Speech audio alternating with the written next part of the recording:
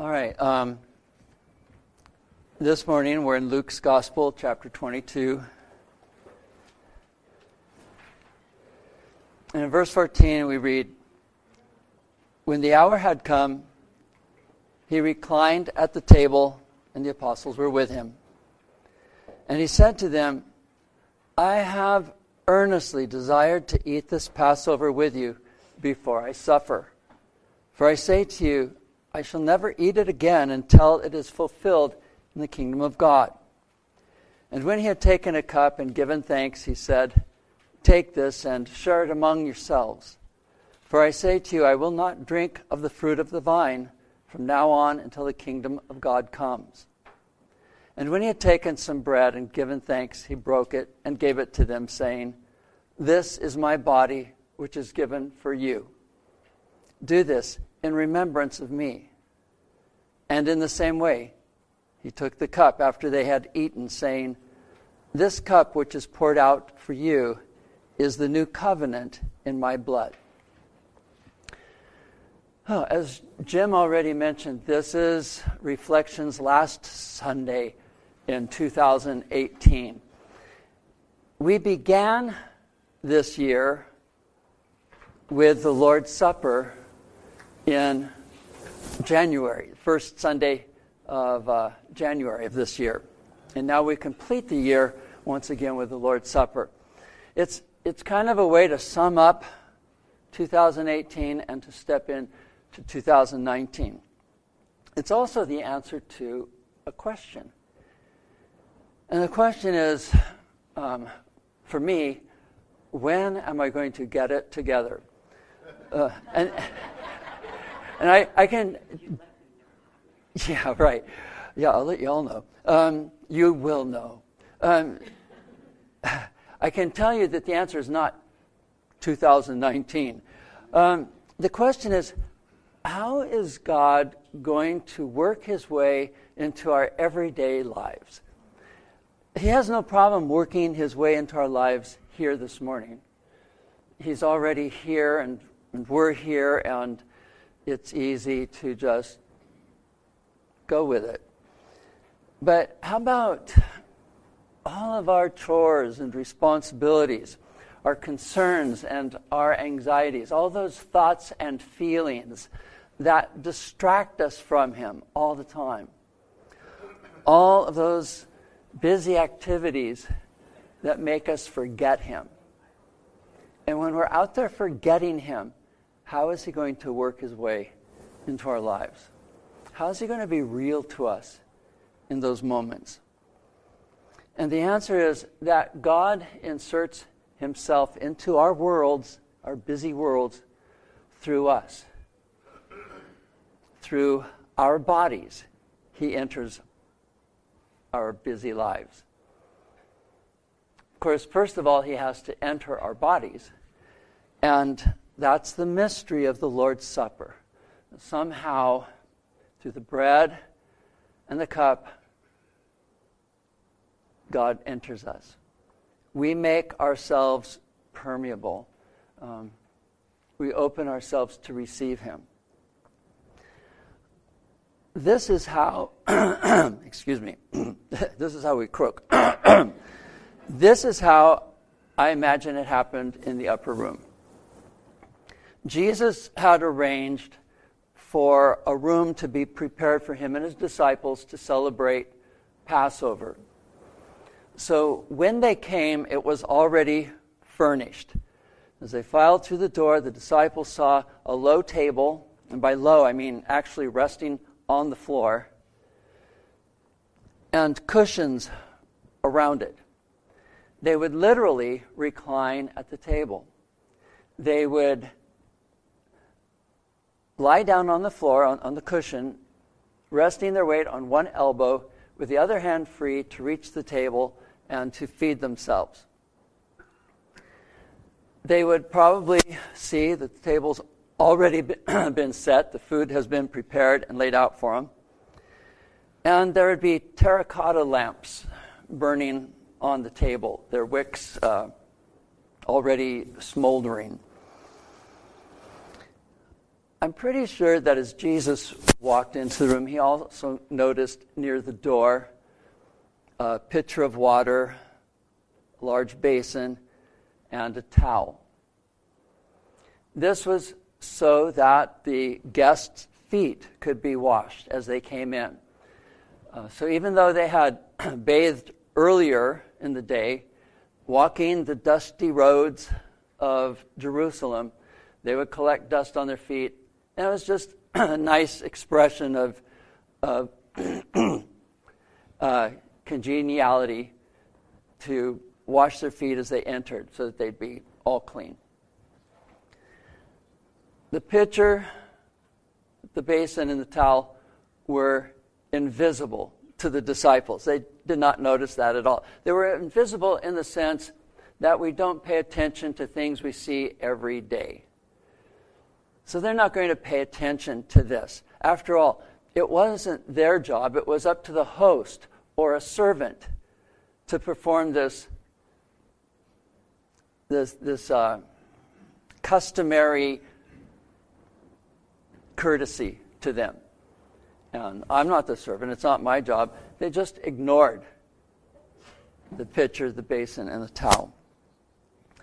After they were all seated in their places, and I'm pretty sure that Jesus arranged the seating that evening, though I doubt he used name cards.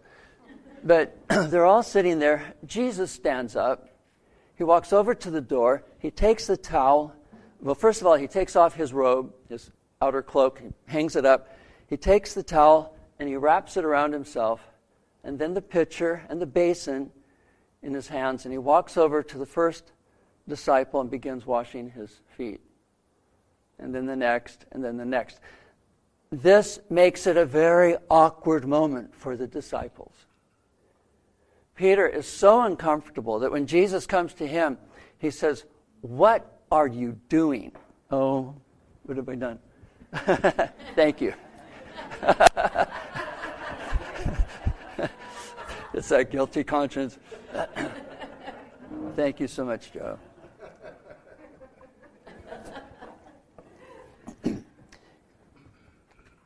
Peter is so uncomfortable, he says, "Lord, what are you doing? Are you washing my feet?" And Jesus assures him there's a point to this. Be patient. It will all make sense in a moment. After he's finished, Jesus resumes his place at the head of the table. And then he says to them, "I have given you a living illustration. What I've just done for you is what you need to do for each other. Really take care of each other. Serve each other. Be humble. Be the servant. And let others be more important than yourself." And after explaining that, he told them, "A new commandment I'm giving to you, that you should love one another as I have loved you." Well, to love others was not a new commandment. They had the commandment from the time of Moses, love your neighbor as yourself. But what's new about it is Jesus does not say, love one another as you love yourself. He says, love one another as I have loved you. So the person who says, well, how can I, if I love others like I love myself, basically I'm going to hate them because that's how I feel about myself. So that's no longer an excuse. Jesus says, well, then don't love them like you love yourself. Love them the way I've loved you. This complete, perfect, wonderful, all-embracing love. When it was time to come to the meal, Jesus gave a brief speech. I think something like this was customary at Passover time, though what he tells them is somewhat different. First, he tells them how deeply he's desired to have this evening with him. This is very strong language Jesus uses. It's actually a Hebrew idiom where you double a word to intensify its force. I have lusted, yes, lusted for this evening together with you to celebrate Passover. In Passover, Israel relived their exodus from Egypt. and renewed their covenant with God. But when Jesus presents it, first of all, there's an urgency in his speech. This eagerness he's had, this long waiting for this night to come. And then he says, to have this Passover before I suffer. Something is coming after this. And he's been trying to tell them, and up till now they still haven't understood him. He also tells them, I shall never eat this Passover again until it's fulfilled in the kingdom. So even though the Passover looked back to an event, it also looked forward to a consummation of all of God's promises to Israel being fulfilled and then coming to rest in his kingdom at last. So Jesus has expressed his deep desire. He's done it with a sense of urgency. And then the expression on his face changed. His eyes narrowed, his eyebrows came together, and his voice was strained with sadness as he told them, one of you will betray me. One of you whose hand is on the table with the rest of us will betray me. And the disciples start looking around, and they look back at him and were saying, well, certainly I'm not the one. Certainly I'm not the one. And Judas, and they're all saying, Lord, certainly I'm not the one. Judas says, Rabbi. He doesn't call him Lord. He says, Rabbi, I'm not the one. And Jesus says, well, you've said it yourself, Judas. And after that, a reverent darkness rested over the room that whole evening. And we can feel this as he goes on. Then, almost as if offering a toast, Jesus lifted up a cup of wine and he gave thanks. If we look at the Seder feast or the Passover today, his thanksgiving was, thank you, Almighty God, for the fruit of the vine. Thank you for holy days. And thank you for sustaining our lives that we all could be here to celebrate another Passover together. He gives thanks. Next, he took a loaf of bread in his hands. Those hands, those rough carpenter hands, or if a stonemason, those dried out, cracked hands. He takes this loaf of bread and those hands that have healed the blind and the deaf, the leper and the lame, those hands that have lifted children, that have been placed on the heads of children to bless them, those hands that hours later would be nailed to a cross. With those hands, he took the bread and he broke it. And then passing it to his disciples, he said, this is my body, which is given for you. Do this in remembrance of me. This was not the normal script for the Passover. Jesus was supposed to speak of Israel's oppression in Egypt and how God called Moses to go to Pharaoh to demand that he release his people. And that with mighty miracles, God brought about Israel's liberation so that they could belong to him and not to Egypt. But Jesus is saying, from now on, do this in remembrance of me. But what did Jesus mean by this bread is my body? Now, I'm sure the disciples are baffled about this, but no one said anything or asked any questions. They had been baffled many times before by things that Jesus said and always come up with the wrong answers themselves. So they're just going to let it ride and wait for him to reveal its meaning. What does he mean? This bread is my body. Eat it. They just ate the bread and did like they were supposed to. And instead of remembering the Passover in Egypt, from now on, they would be remembering Jesus. Only the word remember doesn't mean what we think it means. I remember the good old days. It means I might recall an event. The memory here is to not recall or repeat, but to re-experience. That there's something timeless about the Passover that Israel could always tap into. The covenant could always be renewed. It could always happen in the here and now. Back in the there and then. Not anymore. Always now. This present moment. And Jesus is saying this always. When you take this bread and break it and eat it, know that you are again in this present moment as I'm giving myself to you and you're receiving me. And so the disciples do that. He's saying that this event is happening now, whenever you remember it, you observe it. After each one had swallowed his own portion of bread, Jesus lifted up the cup of wine.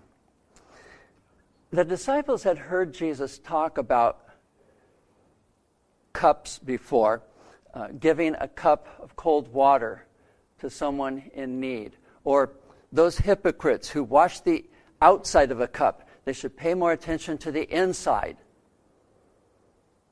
and not just how it looks on the outside. The inside is what matters. And then he uses the word cup in a special reference.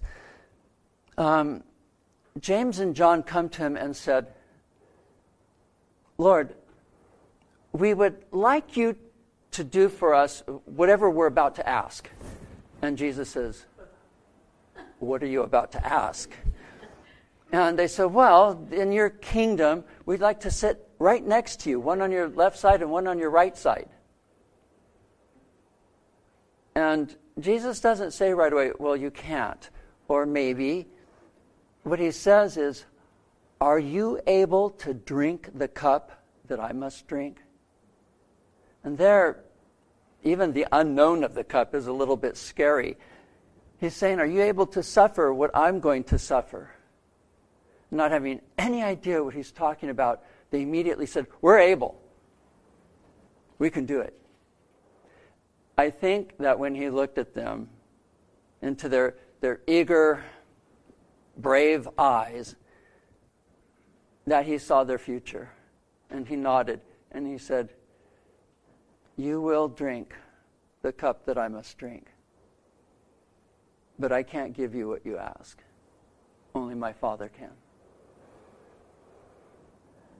And then later, when Jesus is in the Garden of Gethsemane, and like us, when we go through experiences of deep grief or hard suffering, he begins to bargain with God.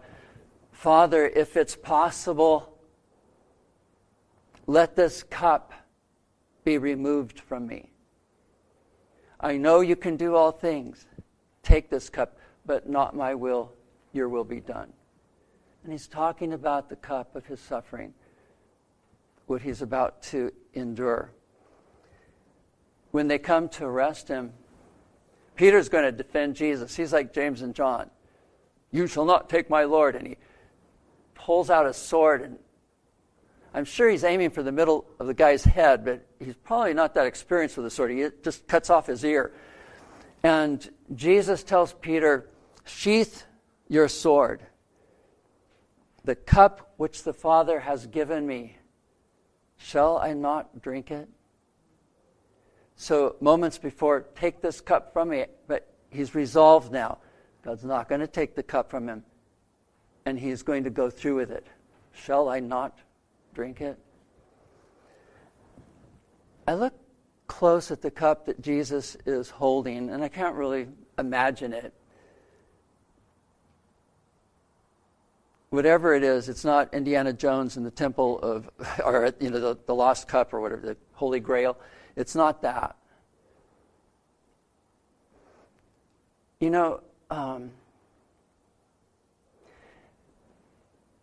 in the time of Christ, all around the Roman Empire, and especially in Syria and Lebanon, places near Palestine, cups would often have decorations or inscriptions. There'd be sayings on them. And on some cups, there was the saying, "Rejoice. That is why you're here." It's almost like a toast. And you look at the cup and it tells you, "Rejoice. That is why you're here." The interesting thing about that inscription is it's exactly what Jesus said to Judas when he came into the garden to identify him. Just one word difference. The word rejoice, Jesus changes to the word friend. And when he gets the kiss, he says, "Friend, that is why you're here." Is it possible that the cup Jesus holds has that very inscription on it?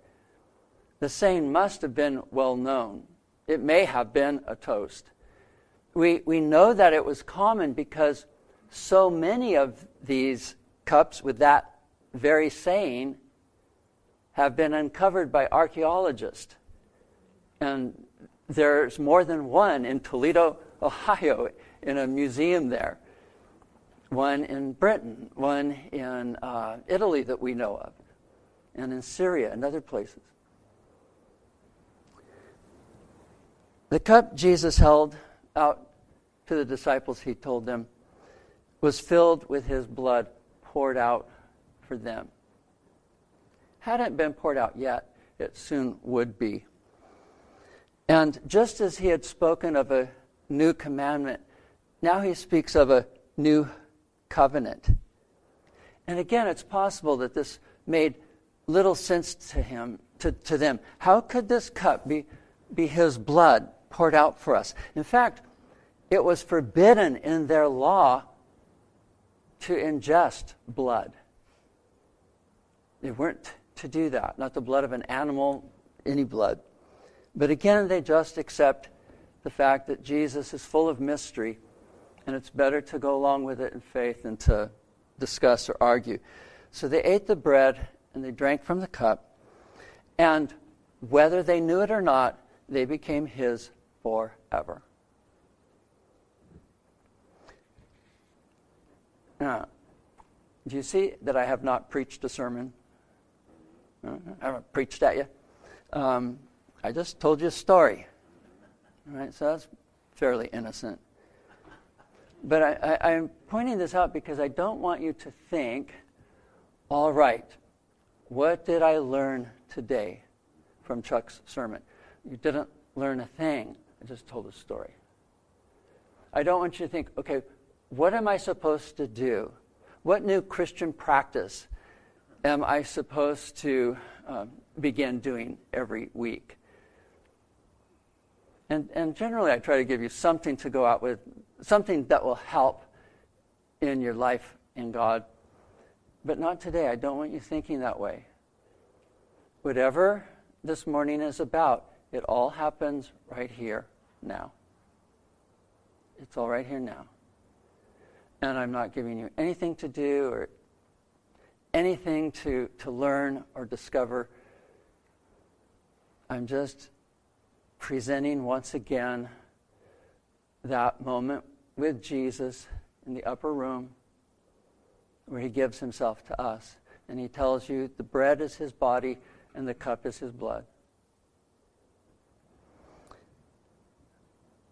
It's important to Jesus that he gets his life inside of you. Christianity has never been about rules, not even the golden rule, and doing that to the best of your ability. It's never been that. Christianity has never been about perfecting all of your beliefs, being rock solid in your doctrine, and having no mistakes in it. It's never been about that. It's always been about God getting his life inside of us.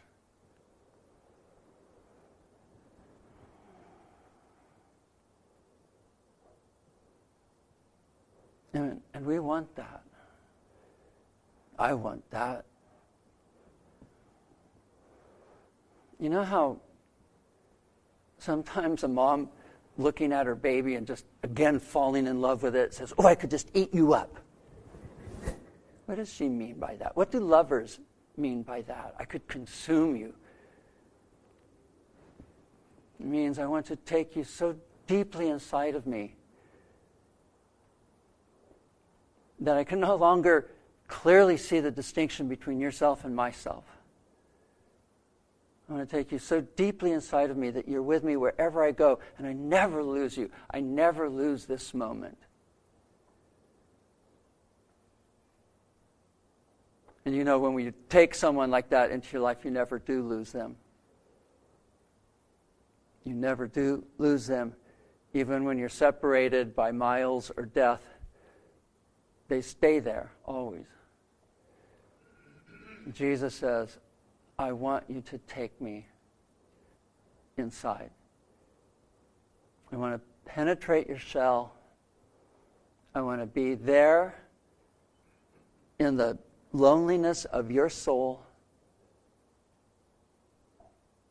Another presence within you all the time and everywhere. And this happens when we eat the bread and drink from the cup. I want to be fully present to this moment. When I hold the bread, I want to be here and now completely. I want to forget next week, last week, distant places, troubles and heartaches. I just want to be here with Jesus, for Jesus, to receive Jesus. One time when visiting Israel, my grandson Drake, who I haven't seen for a while, just saw him last Sunday night, 3 years in the Air Force. First Smith to be in the military for like 3 generations. But when Drake was, only like 2 or 3 years old, he went with his mom and dad and us on a tour of Israel. And when we came to the Garden of Gethsemane, we received communion there. And his mom thought, well, Drake's old enough to get this. So she began to quietly explain to him what we were doing. And when the bread passed, he took some and ate it. When the cup came, he drank it. And a moment later, he looked up at his mom and he said, I want some more of Jesus. He got it.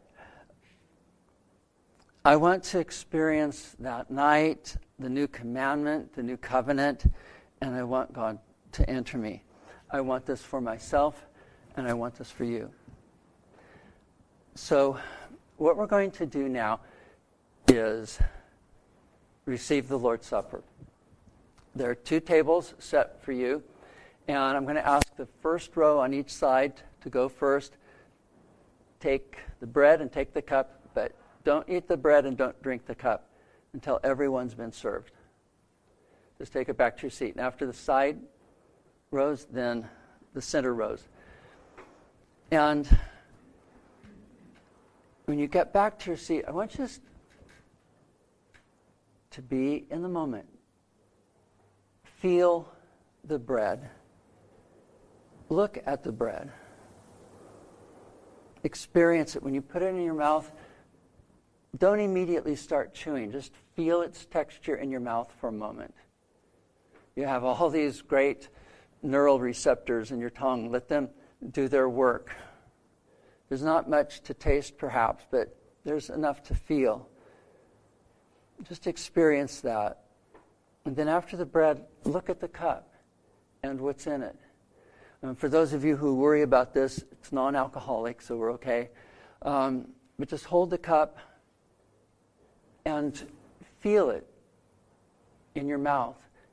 And perhaps feel it all the way down your throat into your stomach if you can. And imagine the Spirit of God entering every neuron of your body. from your forebrain all the way down to the soles of your feet. And know that God is in you, and for as long as you live, Jesus is with you. In the night that he was betrayed, Jesus took the bread and he broke it.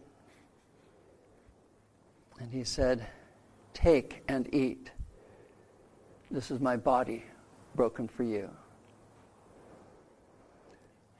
Lord Jesus, we thank you for the rain and the soil and the seed that brings grain, and for those who raise and harvest it, for those who grind it, turn it into flour and bread. And we thank you that it comes to us. Today we appreciate it perhaps much less than those who had to do all the work themselves, yet still we thank you that you feed us. Thank you for the bread from heaven. That is true life. Let us know today what it is to receive this bread through Jesus. In the same way, he took the cup and he gave thanks. And he gave it to his disciples and said, "All of you, drink this. For this is my blood, which is shed for you." Lord Jesus, we thank you for your death. Not because it was a beautiful thing, not because it was a majestic or awesome moment. It was cruel. It was wrong. It was painful. But it was generous. And it reveals to us the depth of God's love for us. That he would go to any lengths to send his Son for us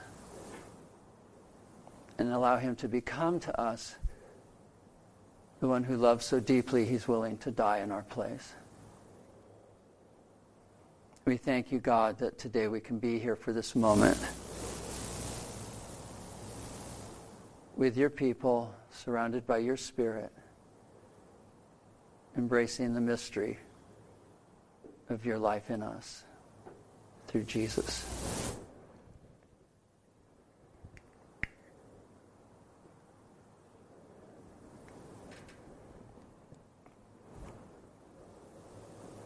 After everyone has eaten, we're going to have our normal silent prayer time so that we can just sit with this moment, and then we'll be dismissed. But you can begin on the sides now, front, first row, to come and to serve yourselves.